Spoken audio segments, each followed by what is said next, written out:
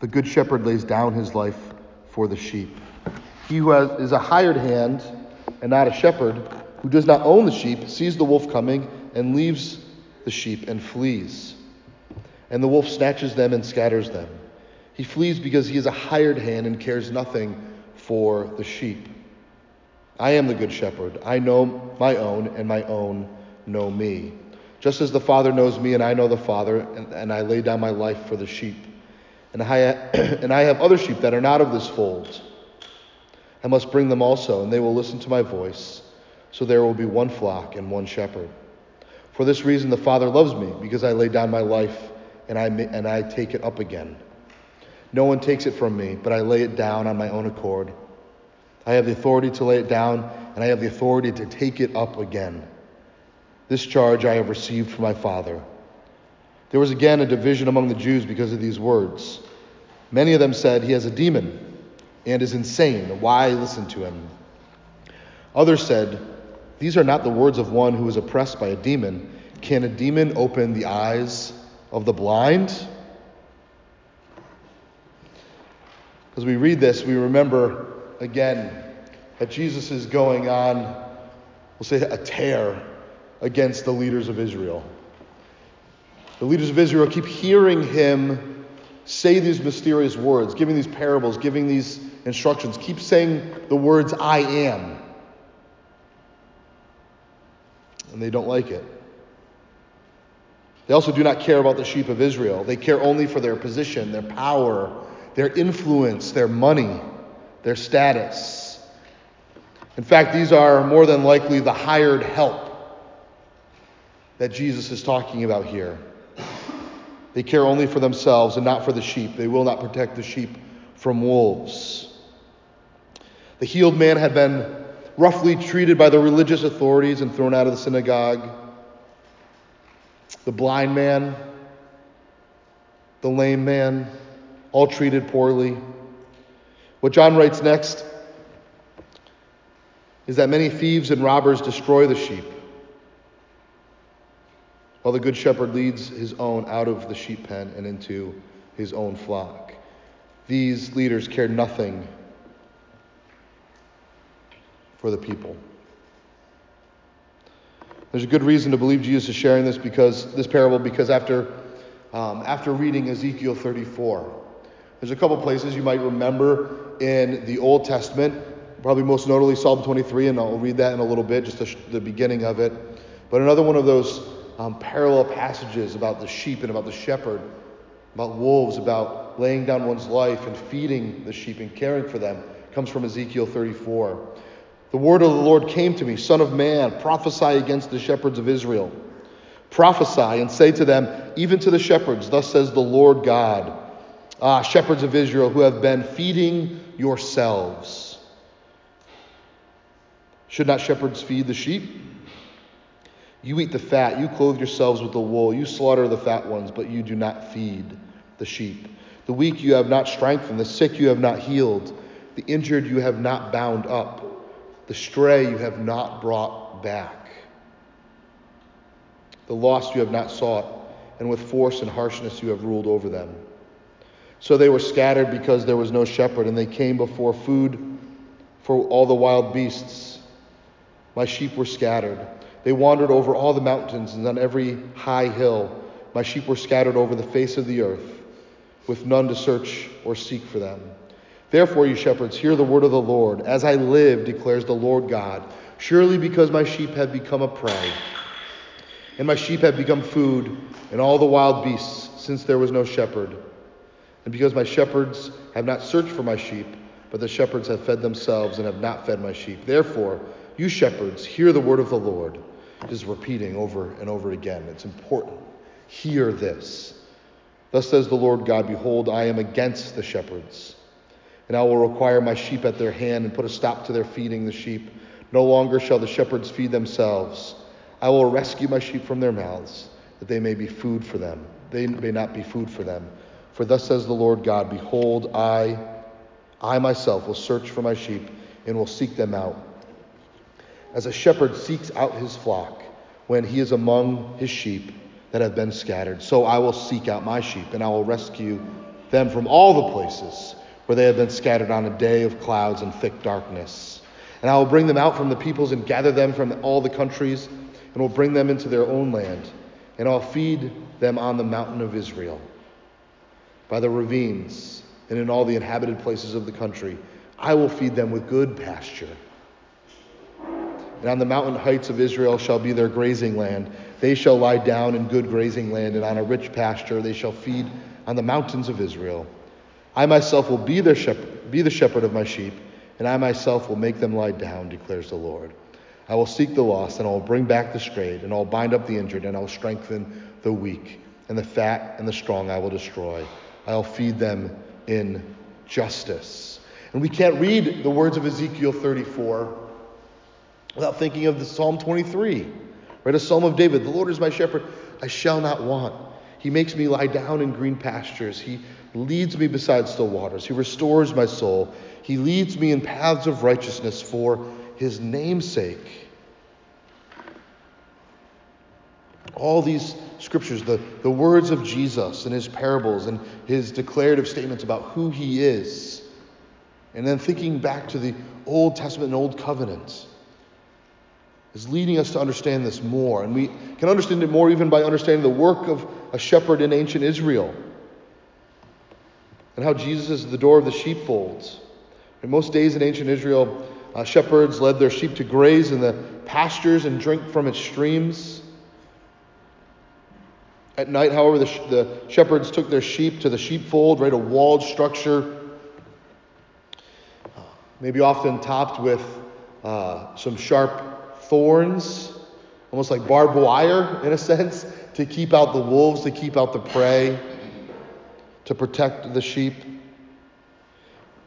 The sheepfold, the gate was the only proper entry, and there was a guardian, a sentry, guarding that entry point to make sure no one would come in to seek and kill and destroy and devour the sheep. Many different flocks often spent the night in the same sheepfold, but a sheep never gets lost among the mass of animals.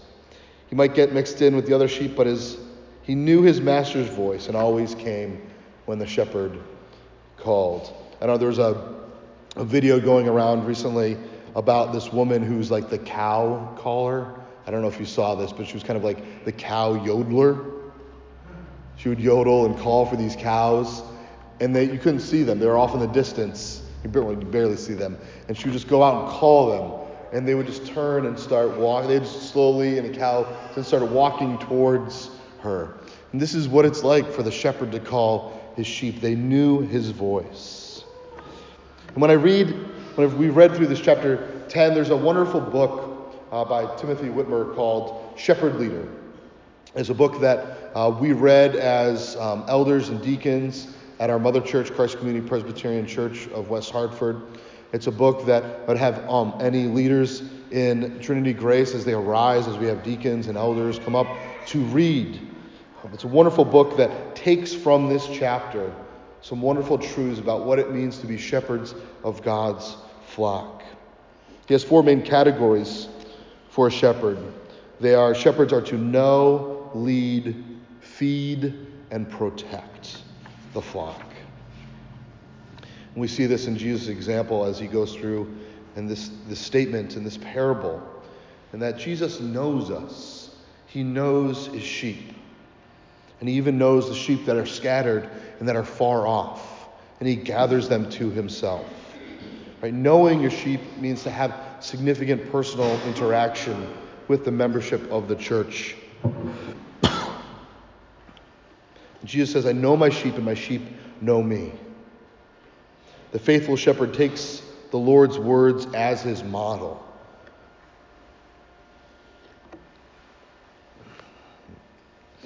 On the big picture level, right, the shepherd must know the congregation as a whole, must know each person.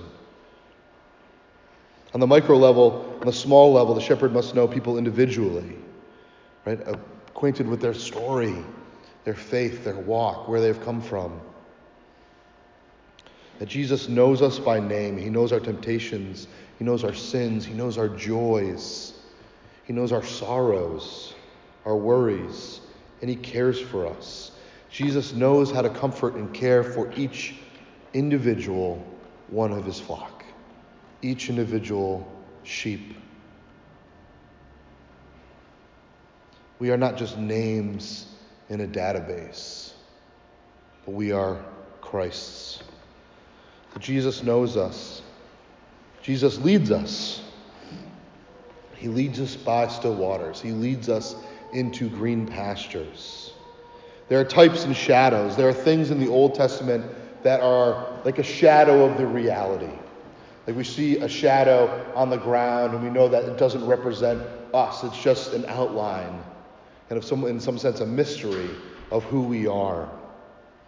In the Old Covenant salvation, green pastures, land flowing with milk and honey, right, the promised land was Israel. But Israel, the land, that little tiny piece of land on the Mediterranean in the Middle East, is just a shadow of the true Israel. It's just a shadow of the promise of God. And Jesus comes and he says to these leaders, he says, I am the shepherd of Israel. I am its leader. You are not. I will lead you. I am the better prophet. I am the better priest. I am the better king. It's interesting that Psalm 23 is a psalm of David, right? The great king of Israel, a shepherd boy who protected his flock. Right? He says, when Goliath was there and he was huge and massive, the great warrior of the Philistines. I mean, as a young boy, would you have, maybe like a tween, maybe you're 13, 14 years old, would you have volunteered to fight Goliath?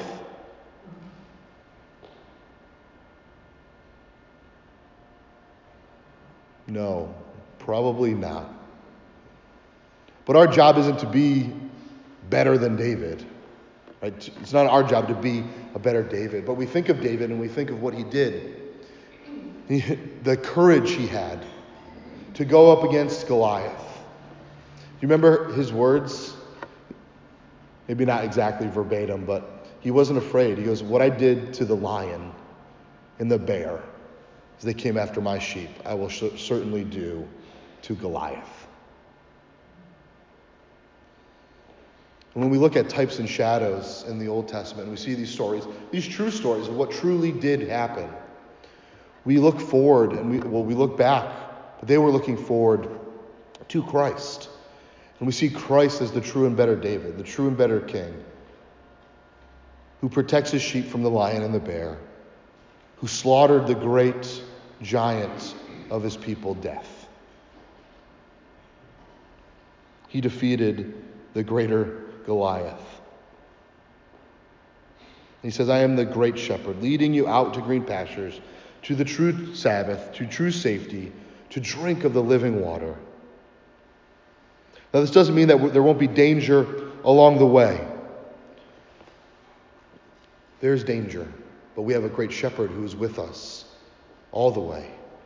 And he has defeated the greatest enemy of his people in death. And he showed us that he overcame it in life. Say, my life will be taken away, but I will raise it back up. Because that's how powerful, that's how great of a shepherd I truly am. I'm reminded of the great HBO miniseries Band of Brothers and the contrast of leadership. There's a few different leaders throughout the Easy Company of 101st Airborne in World War II.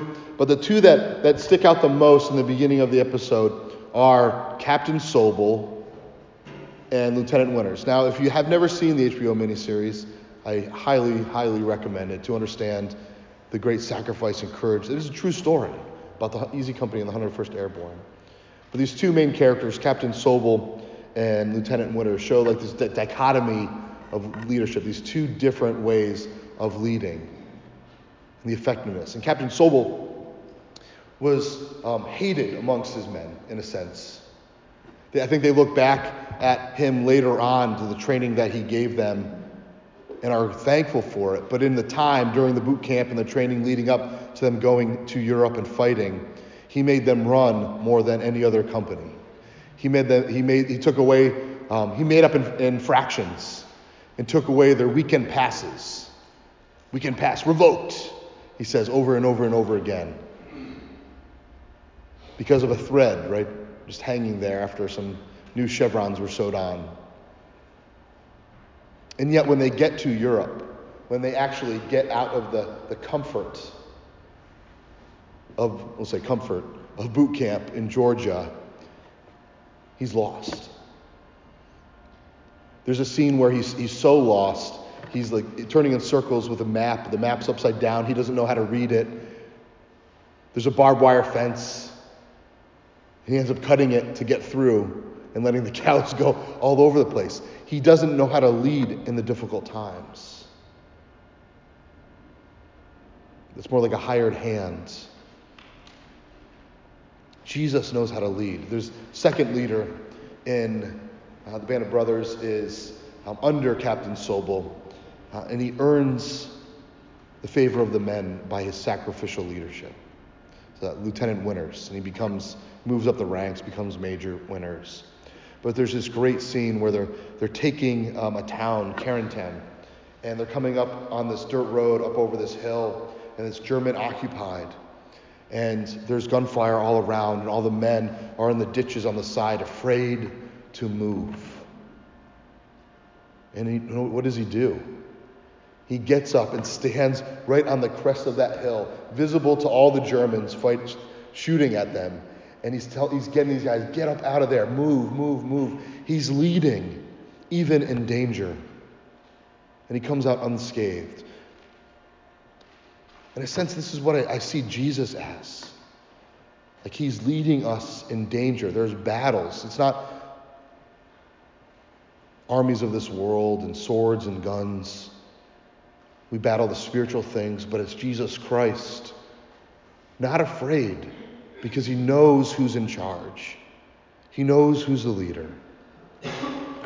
He's leading us, even through danger, because we know that there's a promise greater than death, and that's life with him.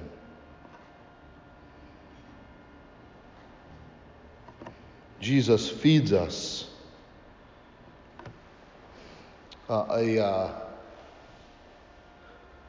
story came up on my Facebook feed. I thought it was recent, but it was from a couple of years ago, almost 2 years ago.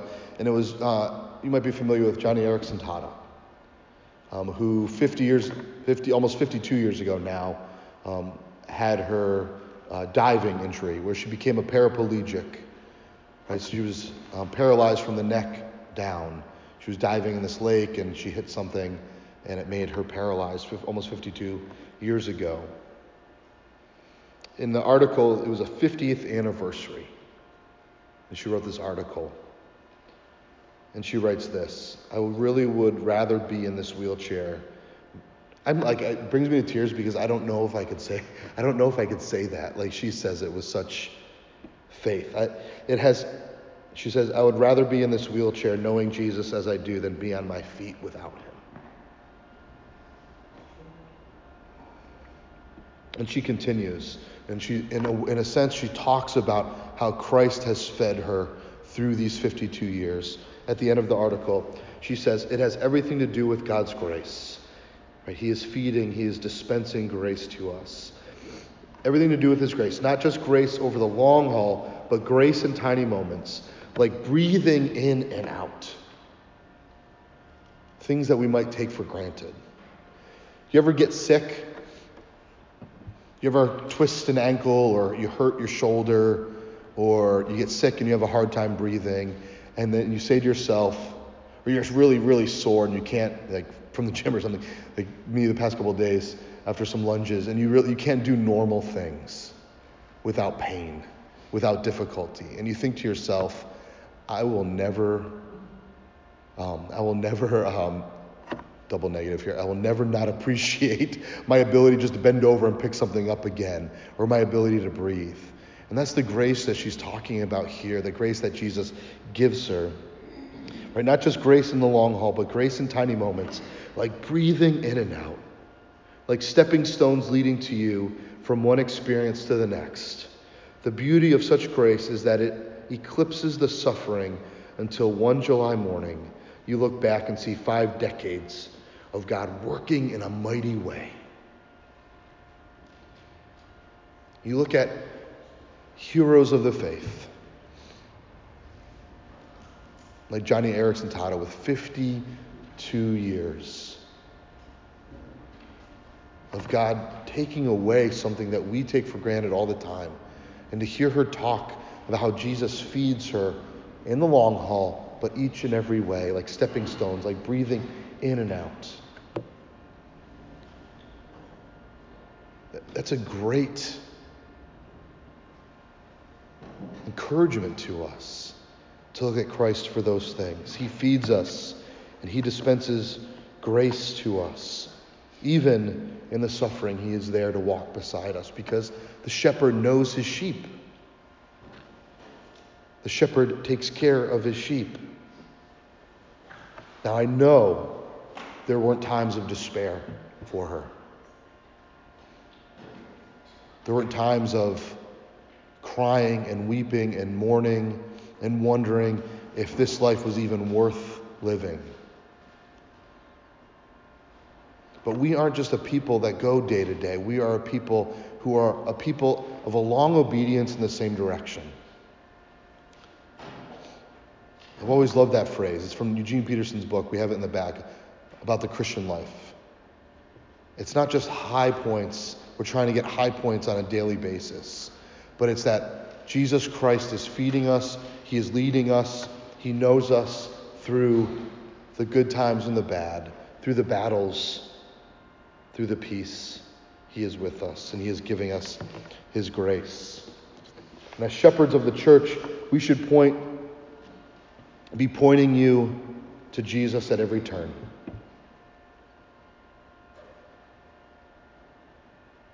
We tangibly feed on Christ each Lord's Day as he feeds us.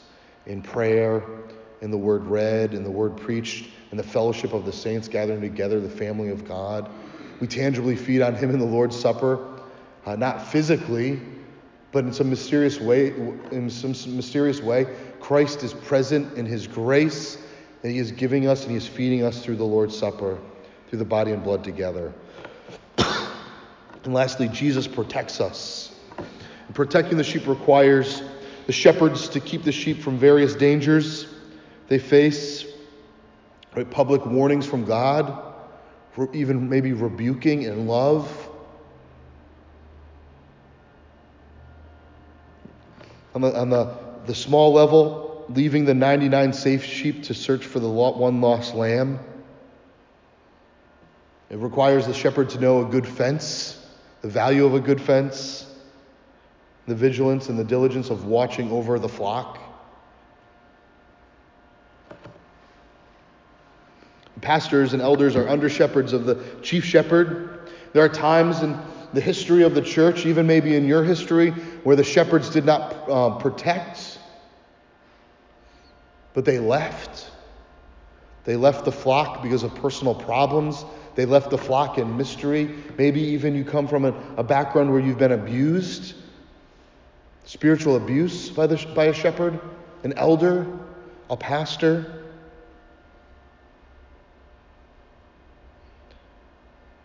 In 1 Peter 5, that pastors and elders, I'm using the word synonymous here, are talked about as under shepherds, as shepherds under the chief shepherd, Jesus Christ.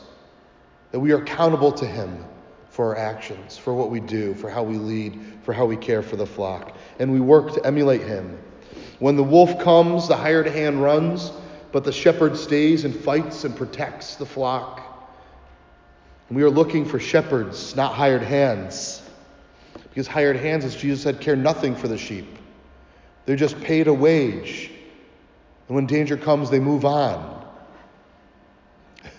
like the rent-a-cop that guards the vault. Right? He has a gun, but he's just a hired hand. It's not his money to protect. I don't know how it actually works out in real life, but in every movie, it's like the bank robbers come into the bank, and it's like, everybody put your hands in the air. And then immediately the guy there takes his gun out and throws it and jumps on the ground just like everybody else. Actually, before everybody else. It's a hired hand.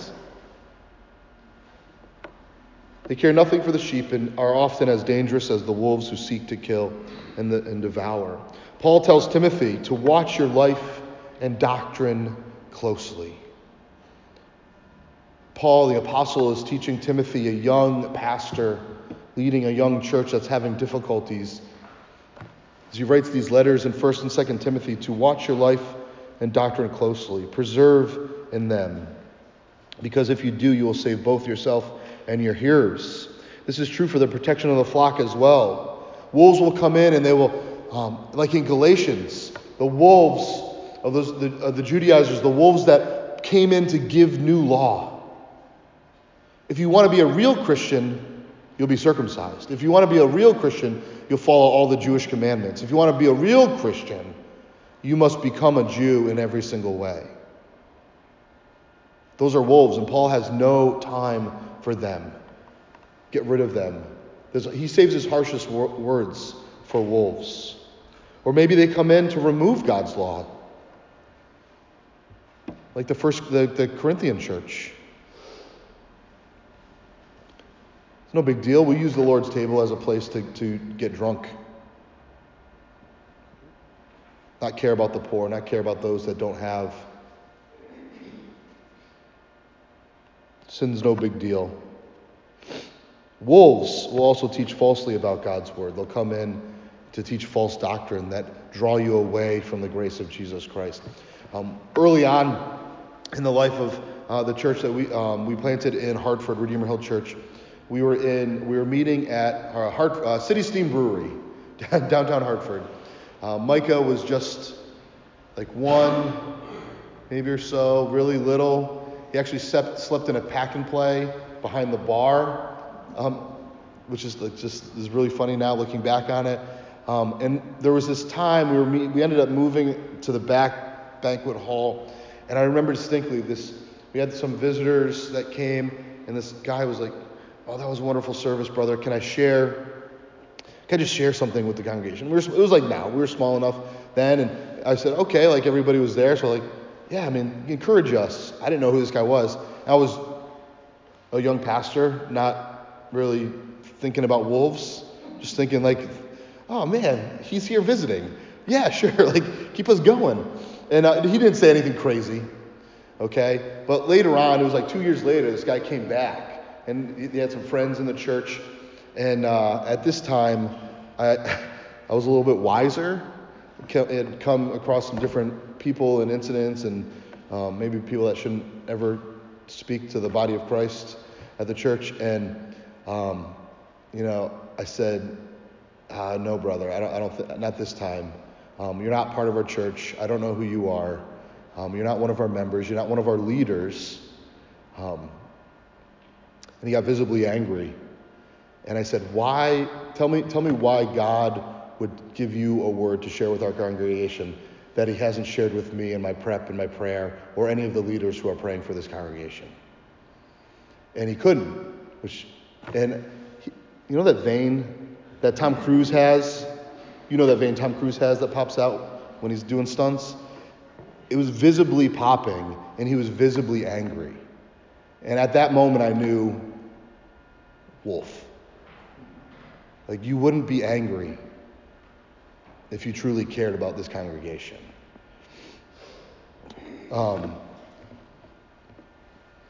I say this story now, but it was a lot harder for me at the time. Looking back on it, it's much easier. But that was an eye-opening experience to me, that there are wolves who want to come in to be used by Satan to destroy the church.